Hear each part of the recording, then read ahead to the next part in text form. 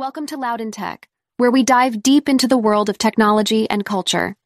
In today's show, we'll be discussing the authenticity of an intriguing aircraft image, pondering on the number of people who have ever lived on Earth, exploring the impact of dog sensitivity to Earth's magnetic field, and examining Macron's proposal to cut social media during riots. We'll also uncover the surprising truth about news consumption and its effect on happiness, delve into the challenges of software development, explore the wonders of cloud-native engineering, and discover the power of Emacs Lisp shorthands as a namespacing system. Stay tuned for an enlightening and engaging episode.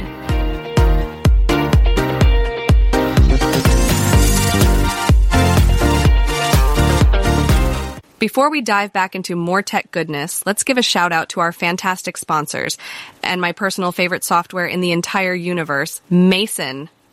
Picture this. A world where a solo founder can take on an e-commerce giant. Sounds like a superhero movie, right? Well, meet Mason. This AI shopping co-pilot is here to save the day.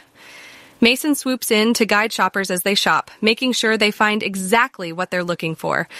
Did I mention it's like having a secret weapon against the Amazon tax? Oh yeah! Mason will help you break free and skyrocket your sales. Head over to Get Mason to join the revolution. That's getmason.io. This segment is about tech news.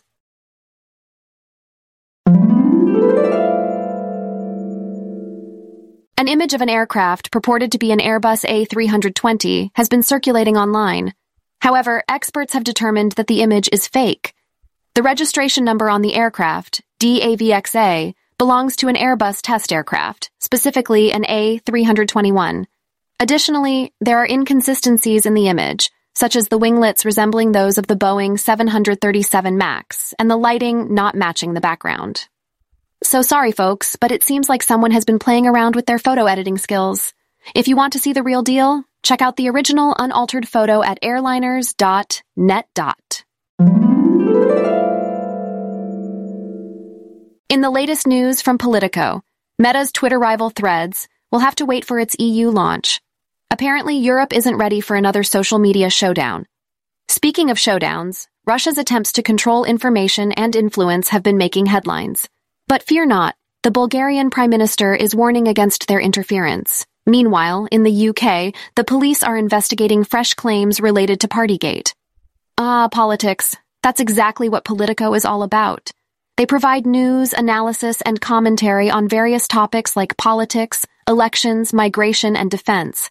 They cover different policy areas like agriculture, cybersecurity, energy, and trade. And if you're really into it, they offer newsletters and podcasts for that extra in-depth coverage. Want more? Well, they've got mobile apps and even a print edition. And if you're a policy professional, Politico Pro has got your back with in-depth reporting and analysis. So, whether you need contact information, job opportunities, or just good old news, Politico is the place to go. In this segment, we talk about interesting facts.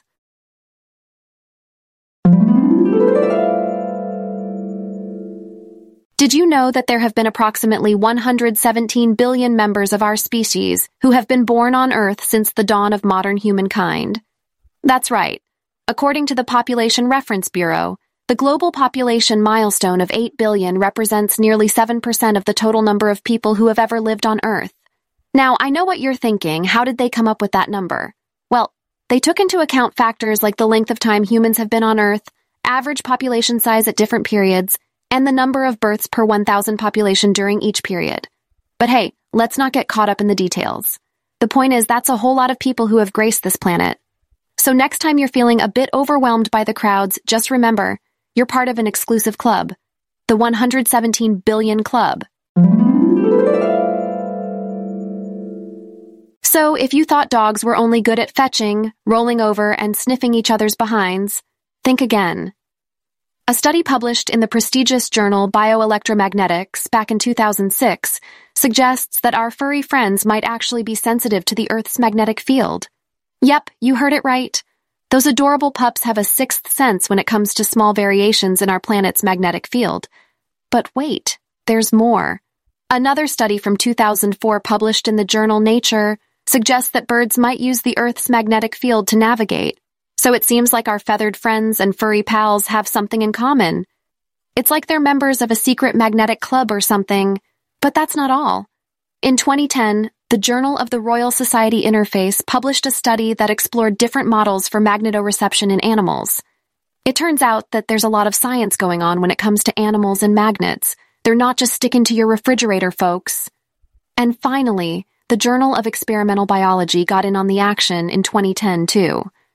They published a study that delved into the biophysics of the light-dependent magnetic compass in animals.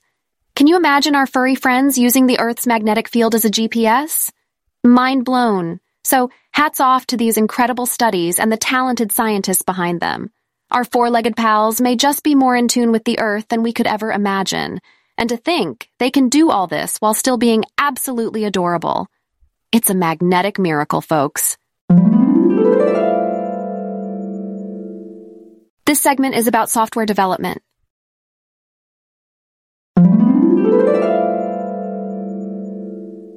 Building software is no easy feat.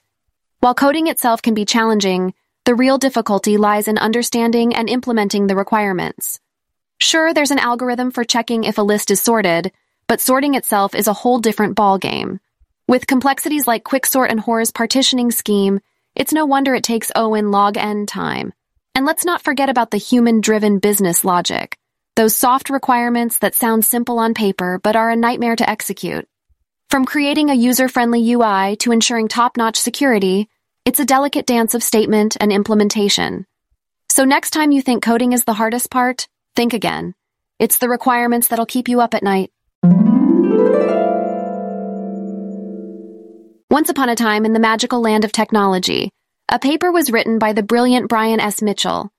It had a captivating headline that read, Cloud Native Software Engineering. Now, you might be wondering what this paper is all about. Well, let me break it down for you. The paper talks about the incredible growth of cloud computing, but it raises an important point. Why are we not paying enough attention to advancing software engineering practices for cloud-native applications? It's like designing a beautiful castle without considering the foundation. The paper emphasizes the urgent need for software engineering research to support current and future cloud architectures. And you know what else it mentions? The challenges related to IoT edge computing. Because let's face it, technology is evolving faster than a cheetah on roller skates. But fear not, dear listeners, for the paper also offers insights for practitioners and even identifies several research opportunities in cloud-native software engineering. So, buckle up and get ready for a wild ride in the realm of cloud-native software engineering. Imagine a world where functions and algorithms come to life using only the power of TypeScript's type system. Well, guess what? That world exists, introducing the Ronomy/metatyping repository on GitHub. This magical place is filled with ingenious solutions to overcome the limitations of TypeScript's type system. From math to lists, sorting to utility, and even mind-bending puzzles, this repository has it all. But hold on. Before you get too excited, remember that this place is purely for fun and learning, so don't go trying to build your next million-dollar app with these type-based creations. Enjoy the wonders of metatyping, but keep it in the realm of curiosity and experimentation. Happy coding.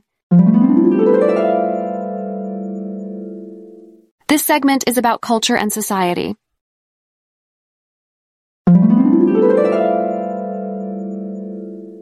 Once upon a time, in the magical realm of the internet, a brave adventurer embarked on a quest to find the elusive page.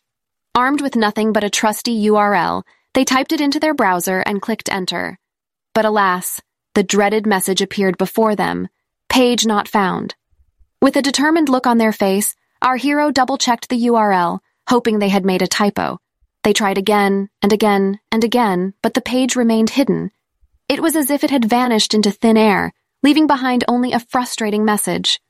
Please check the URL and try again, it mocked.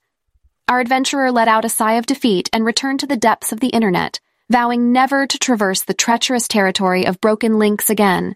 And so, dear listeners, let this tale serve as a reminder to always double-check your URLs, for you never know when a page may be lost to the digital abyss. Hey there, want to hear something interesting? According to an article published in The Guardian, reading news can actually be bad for you. Say what? Yeah, apparently it leads to fear, aggression, and shallow thinking. But fear not. The author suggests that cutting off news consumption entirely can actually make you happier and healthier. You'll have less anxiety, deeper thinking, and more time for things that actually matter. Of course, investigative journalism and holding institutions accountable are still important, but maybe it's time to take a break from all that news noise and live life in the present. So, put down that news app, grab a book, and let's dive into a world of creativity and deeper thinking. Trust me, you won't regret it. Picture this: a city with no outdoor advertisements. Impossible, right? Well, not in Sao Paulo. Back in September 2006, the city passed a revolutionary law that banned all sorts of outdoor ads. Billboards? Gone. Transit ads? Poof! Even pamphleteering in public places became illegal. And within just a year, 15,000 billboards were taken down and store signs had to be shrunk. It was like a magic trick. But you know what?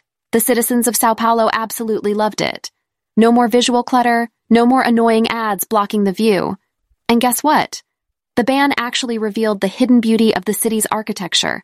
Let it shine. Sao Paulo started a trend, inspiring other cities around the world to follow suit and kick out those intrusive billboards. So next time you're strolling through this vibrant city, enjoy the view, because there won't be any ads to distract you. Sao Paulo, the city that dared to say no to outdoor advertisements. It's time to say goodbye to those pesky naming and versioning issues thanks to a new programming language called Unison. Unlike other languages, Unison uses a unique hash for each piece of code, eliminating the need for namespaces altogether. Finally, programmers can stop pulling their hair out over global namespace conflicts. Whilst it may take time for code-level dependencies to be implemented, we can rest assured in the promise of Unison's exciting new world. Thank you for joining us on today's episode of Loud in Tech. We covered a range of fascinating topics, including the mystery behind an image of an aircraft, the total number of people who have ever lived on Earth, and the surprising sensitivity of dogs to the Earth's magnetic field. We also discussed President Macron's proposal of cutting social media during riots, the impact of news consumption on our happiness, and the challenges of software development. In addition, we delved into the world of cloud-native software engineering and explored an intriguing GitHub project utilizing TypeScript's type system. Lastly, we examined the unique absence of outdoor advertisements in Sao Paulo and discovered Emacs Lisp shorthands as a unique name spacing system. Thank you for tuning in, and we hope you enjoyed today's episode of Loud in Tech. Stay tuned for more exciting content in the next episode.